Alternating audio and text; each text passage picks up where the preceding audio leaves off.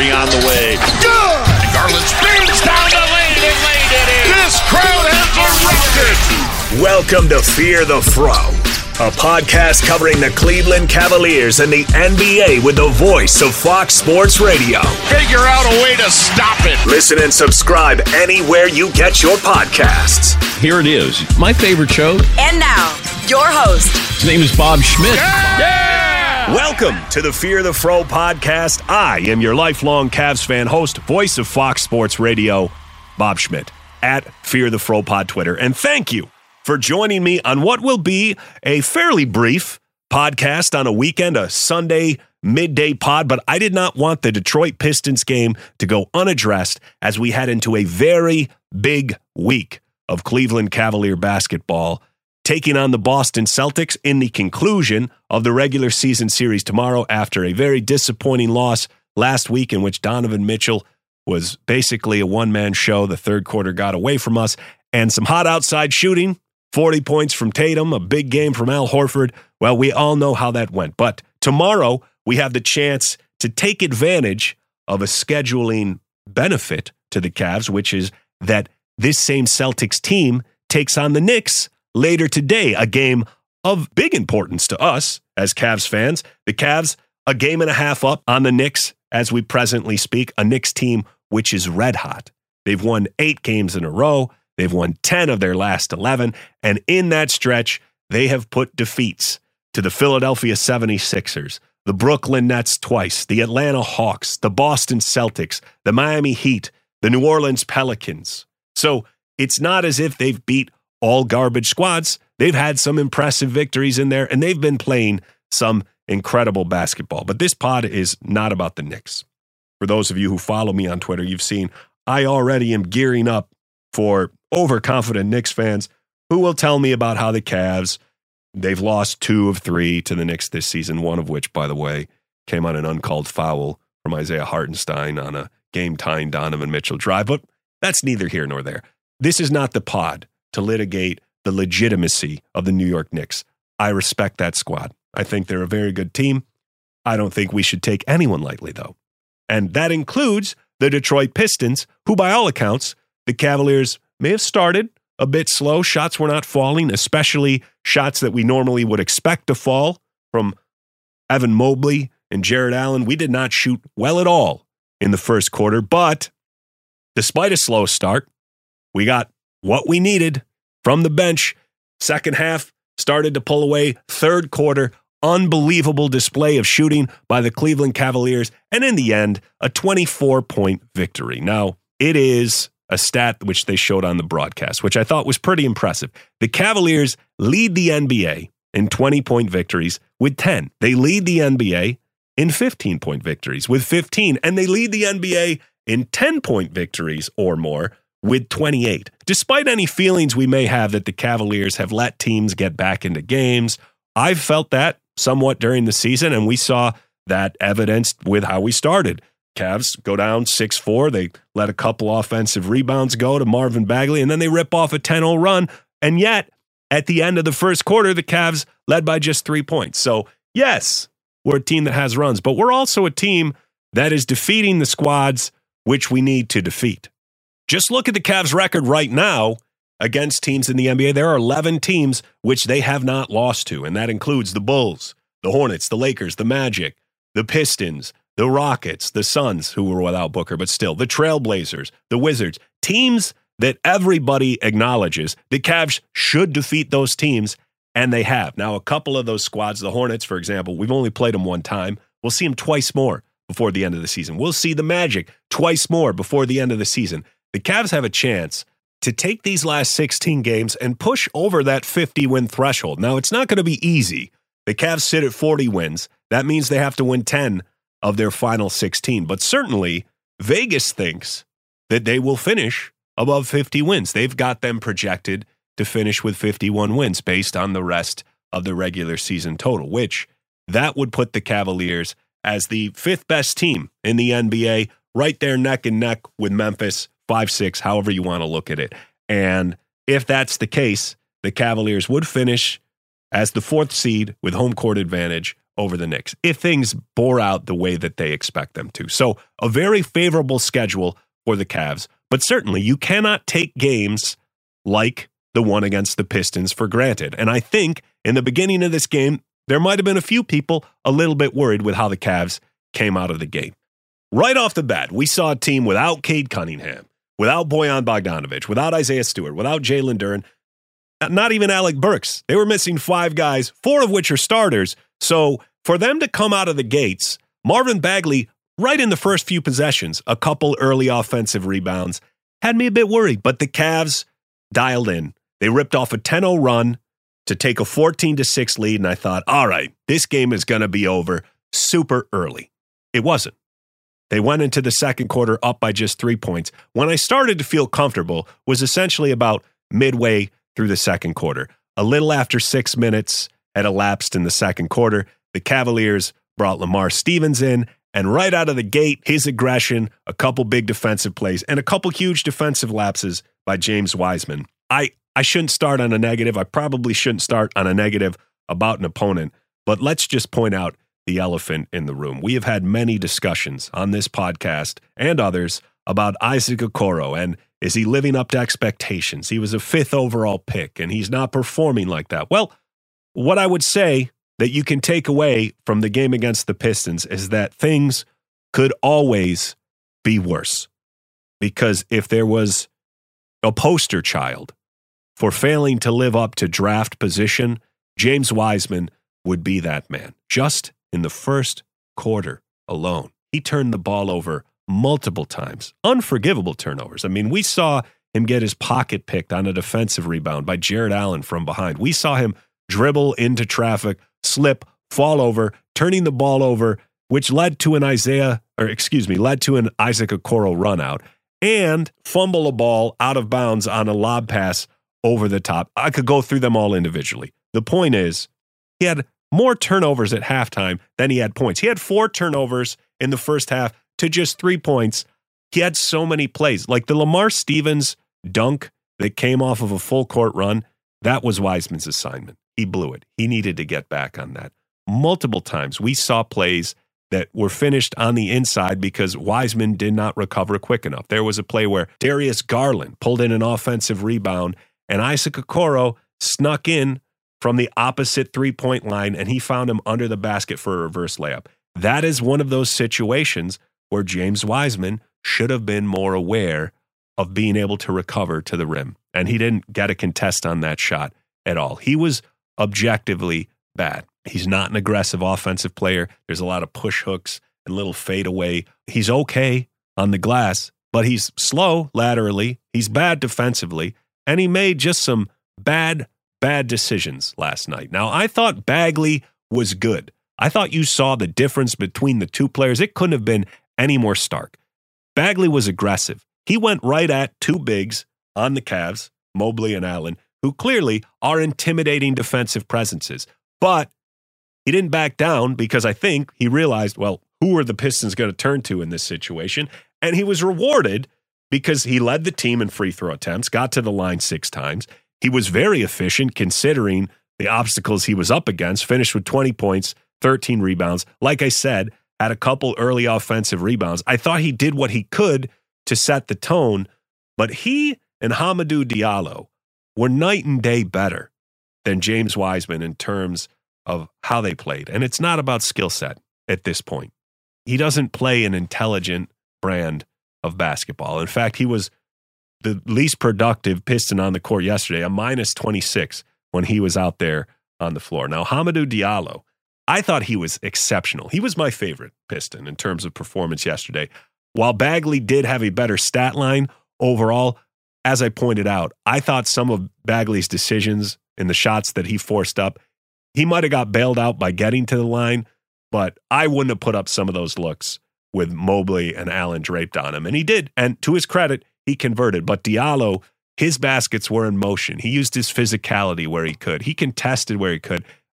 I thought his 14-7, that marked 8 consecutive games in which he scored in double digits. And he's averaging 17 this month. And it was arguably more impressive than Marvin Bagley. Now, the third member of the Pistons who I thought played exceptionally physical, despite it producing no results, was Jaden Ivey. Jaden Ivey looked like he was trying to prove something against Donovan Mitchell, Darius Garland, and Isaac Okoro last night. But with Okoro drawing the primary defensive matchup against Ivey, he did little to nothing. He was very inefficient. Shot 4 for 14 from the floor. Led the team in shot attempts, also led the team in turnovers with 5. And this was a Pistons team which turned the ball over a ton last night. 23 turnovers on the game, and 13 of those came in the first half. So the Cavs, surprisingly enough, after that first quarter, where they scored 11 points after turnovers, for the rest of the game, they had just 6 points off of turnovers. And they lost that battle. The Pistons scored 28 points off of turnovers, despite the fact that the Cavaliers only turned the ball over 11 times. That was a surprising thing to look at in the aftermath of the game, because at least early in the game, it felt like the story in the first quarter was we couldn't finish around the rim. Mobley just 2 for 9 in the first half and missed a lot of bunnies, but contributed in other ways. And they could not stop themselves from turning the ball over, because the Cavaliers finished the game with just a load of blocks and steals. 8 blocks, 14 steals. 14 steals is the most the Cavs have recorded in a game this season. Their previous high was 12 against the Grizzlies and the Rockets at the end of January. As far as blocks go, 8 would put them second on the season. And the only game in which they've had more blocks, well, take a guess when that was. That was November, when they recorded 13 blocks against the Pistons in that victory. So the Pistons giving them their 2 most prolific games on the defensive end protecting the rim this season. And I know 8 seems like a distant second to 13, but that's largely because Evan Mobley recorded 8 blocks himself the first matchup.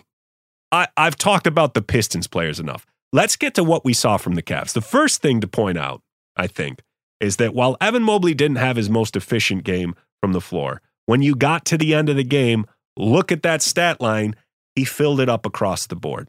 He ended up shooting 50%, and a lot of that was due to what I pointed out earlier, an exceptional third quarter of Cleveland Cavalier basketball. In the third quarter, we got 18 points from Darius Garland and Evan Mobley on a perfect 8 for 8 from the floor. Those 2 players turned it on in a period in which the Cavs went 16 of 22, a blistering 73% from the floor, with 7 of those 14 steals coming into third period and only 2 turnovers. That was the period where they blew it open. And that's not some shocking revelation. The Cavs took what was a 9-point lead at halftime, and it was a 29-point lead going into the fourth quarter. So, yeah, that's when the game got away from them. But that is when Evan Mobley took what was a fairly disappointing first half, in which he was only 2 for 9, had 5 points, and he started to put the ball in the bucket. And when the game was over, he finished with a very respectable 16 points, 11 rebounds, 6 assists, 4 blocks.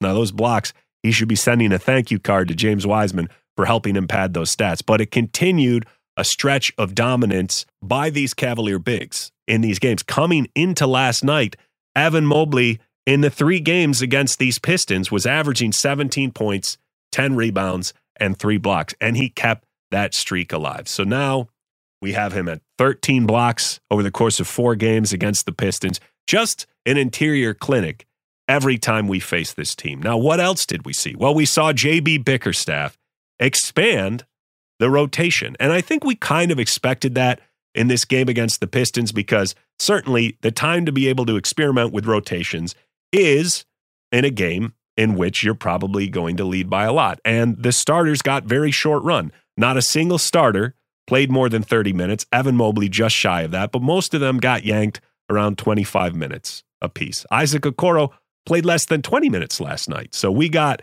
extended run for Lamar Stevens got 20 minutes. Osman got nearly 20 minutes, 18 and a half. And while I wouldn't say anyone blew me away off the bench, I would say a couple of things.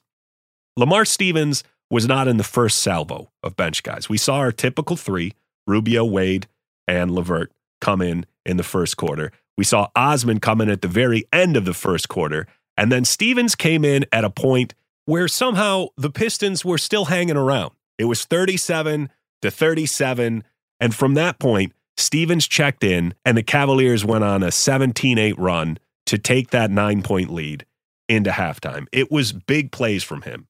He made an impressive dunk where he just bowled through Jaden Ivey, flushed it, hung on the rim a little, and he had another where he got a run out in transition after Mobley had blocked a shot, which led to a dunk as Wiseman didn't get back to cover him. He was wide open there. So at the end of the game, you look at Lamar Stevens, 8-5 isn't going to blow you away, but the point at which it happened and the energy with which he played, I thought Stevens was the most impressive player off the bench for me. It was productive minutes, it was good defense, and a couple other guys on the bench got a chance to shine, albeit in garbage time. Danny Green, how about that? 2 3-pointers in garbage minutes. You got to feel good about that, and it's great to see how quickly he can get his shot off. Now, Sam Merrill, the 10-day contract sign-up, I said going into last night, I know there were people who were clamoring for him to get minutes because he's touted as a shooter, but first thing I would do is say, yes, I'm sure he has promise as a three-point shooter, but let's not get carried away here. He's made 28 three-pointers in his entire NBA career, which has spanned a few seasons here, the Bucks and the Grizzlies and the Kings before he got cut there. And then now he's with us, and I hope he succeeds. But I would say I think we need to mute our expectations just a bit in the sense that we're clamoring for floor spacing so that our first unit operates effectively. I wouldn't expect he's on the floor hardly at all with the first unit. He's not big enough to really occupy a wing position. I would say what you need to hope for is that he has chemistry alongside Wade and Rubio, because otherwise, I would say pump the brakes just a little bit. Danny Green is likely going to be the guy who, if we force feed anyone into the rotation because of their three-point shooting prowess, it's going to be the vet that we brought in here who had the ability to go to many other places. And I expect that he was not told, well, we envision signing you and then a week later deciding to play a G League call-up over you. I wouldn't expect that. So I'm as excited as the next guy about development, but if we've seen anything from JB Bickerstaff, it's that defense is what is going to keep you on the court. And what we saw from Stevens tonight should make you realize that he's not just trying to crack the top 9. He's trying to crack the top 10, 11, because Osman and Stevens are still ahead of him, and Green, for that matter. And as it speaks to JB, I'm happy he expanded his rotation a little bit in this game. Now's a game you can do it. Osman can't even get consistent minutes in the rotation in these more competitive games. So for us to think that a guy who has considerably more to offer, because Osman can run in transition and a lot bigger frame, I'd hold off throwing a party for Sam Merrill making his first basket in that impressive cut to the rim. I was more happy to see Danny Green knock in a couple of shots, and hopefully as he gets his legs under him, we can see some more minutes from him. But in general, the story for me off the bench tonight was the return of Lamar Stevens. Now, the big story for the evening in the second half, as the Cavs pulled away, had nothing to do with the play on the court. It had to do with Donovan Mitchell, who exited the game as the Cavaliers led by 21 points with 3.5 minutes left in the third quarter, holding his hand. And the replay showed that he sort of jammed his hands together, and one of the fingers it looked ugly. It certainly looked like it could have been a dislocation or maybe even a broken finger. It, in fact, turned out that it was a sprained finger. So a sigh of relief as the reports came back that he was probable to return. Now, he didn't have to because the Cavs were up by 29 points when Donovan Mitchell came back out of the locker room. So he was shut down for the evening. That would have been a tough pill to swallow heading into a week in which we see the Heat a couple of times and the Boston Celtics tomorrow to be without Donovan Mitchell. So certainly a good sign that it looks like he will play against the Celtics. But quite a game for him in which he was blazing hot in the first quarter with 15 points and then scored just 5 the rest of the way before exiting the game. Fortunately, we didn't need him to do what we needed him to do to just make that game look even remotely competitive in Boston, where he exploded in the second half. Now, there's one more story I need to touch on this episode of the Fear the Fro podcast. And I'll be honest, it's a large part of the reason I decided to pod today, because this Celtics game is going to be upon us before we know it. But there is something from last week's Celtics game which needs to be addressed. In the aftermath of that game, one of the negatives was that Jarrett Allen had a relative no-show. One of his worst games of the season, scored just 5 points, 7 rebounds, a few steals, a couple blocks, only took 5 shot attempts, and in a game where we were starved for offense outside of Donovan Mitchell, yes, Jared Allen did not provide that. But to see people suggest, after losing to one of the best teams in the NBA, who has one of the best front court defenders in the NBA in Robert Williams III, I've seen enough. This is as far as we go as a team and a core, so it's time to blow up this core, and therefore, we need to move Jared Allen. I was disgusted. Now I realize that doesn't speak for the majority of the rational Cavalier fandom, certainly not the intelligent listeners of the Fear the Fro podcast. But there are times where I think public shaming is appropriate. I've seen a lot of people focused on public shaming Ja Morant and the Grizzlies and Ja Morant's family. I'll be honest, I'm a little disappointed that those resources haven't been spent criticizing anyone and everyone who suggests that Jared Allen should be traded because, God forbid, he didn't do 15-10 against one of the best teams in the NBA. I wish Ja Morant would shoot those people. Okay, maybe I wouldn't go that far, but I would just say that I would understand. And I'm not just saying this because I named my podcast after the man. I haven't even got to merchandise Fear the Fro yet, and you're already trying to advocate to trade him. I'm not just saying it because of that, but have some goddamn perspective. Look at this matchup against the Pistons. If ever you needed to see the value of great big men, just look at Allen going into that Pistons game. He had been averaging 22 points and 12 rebounds against the Pistons in the first 3 games this season. Teams kill for just one dominant big man, and we have 2 guys out there who can score efficiently, who can defend incredibly, who are switchable, and you want to blow it up for this hypothetical, oh, let's get a wing guy who can do some scoring. You might want to ignore the games in which Jared Allen drops 20 points, but I don't. He's done it 16 times this season. Guess what the record is for the Cavs? 14-2. Now put that in perspective. Do you know how many times Jared Allen has scored less than 10 points this season? 13. So he's had more games with over 20 points this year than he has had with under 10 points. Last month, 18 points, 11 rebounds, 72% from the floor, 82% from the line, and he averaged over 4 offensive rebounds a game. That is not, quote, easily replaceable. You don't throw someone away after one bad game. Do you know how many times this season Jared Allen has scored in the single digits? Well, I'll tell you this, didn't do it a single time last month, in the month of February. The last time he did it was at the end of January in that game against the Golden State Warriors, in which he scored just 8 points, and their second unit G League team destroyed us. This is a man who, like clockwork, gives us double-double numbers. Elite defense, switchable defense, a great cleanup man, one that thrives alongside 2 guys who can get the ball up in alley-oops and drive to the rim in Mitchell and Garland. And there's people who want to trade him because, God forbid, he had one dud. And every time I see someone say, well, he can't score from more than 5 feet away from the rim, and that's easier to replace than it is to find a good wing. Maybe that's true. But how many 7-foot centers do you see Euro-stepping their way into transition dunks like he just did against the Pistons? Even if I agreed with that, which I don't, the fact is we have Donovan Mitchell and Darius Garland, and you want to take away a guy who can't be abandoned under the rim, which would allow people to clog the lane even more against the guys who we've tasked with doing our scoring. Why are you looking at the amount of points Jared Allen scores and saying that's indicative of whether or not he's valuable to our team moving forward? It's a stupid way to assess basketball. We don't have 3-point shooting. I admit that. Not reliable ones anyway. But that's a fuckload easier to address in the offseason than it is to take one of the youngest, most effective centers in the NBA out of the mix because, well, you know, he makes some money and I'm upset because of a bad game on March 1st.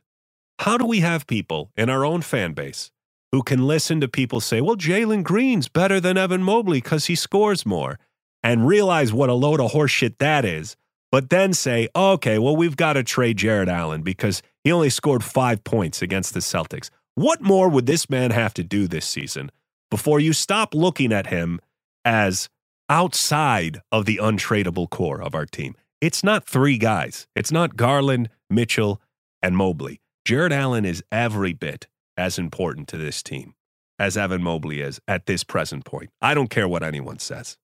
We built this system around the concept of having both those bigs there. And I know there's a part of the fan base who thinks, well, Mobley will eventually become somebody who can be played out there individually at center, and he won't need the support of Jarrett Allen. I don't want to test that. I don't want to test that for this hypothetical help that a wing will give. Do you not remember what OG Anunoby just did against the Cavs? Did he look particularly valuable there? And that's a guy who I'm told is just the ideal 3-and-D wing. He completely no-showed. I wonder if his fan base completely turned on him the way some of you backstabbing Benedict Arnold did. I did it again. Third one in a row I had to bleep. But you know what? You deserved it if you thought Jarrett Allen should be traded. That's enough for this podcast. I've said my piece. I just had to get that off my chest. I hope you enjoy the rest of your weekend. Or if you're catching this pod on Monday, I hope you enjoy it on the commute to work, at the gym, wherever you may listen.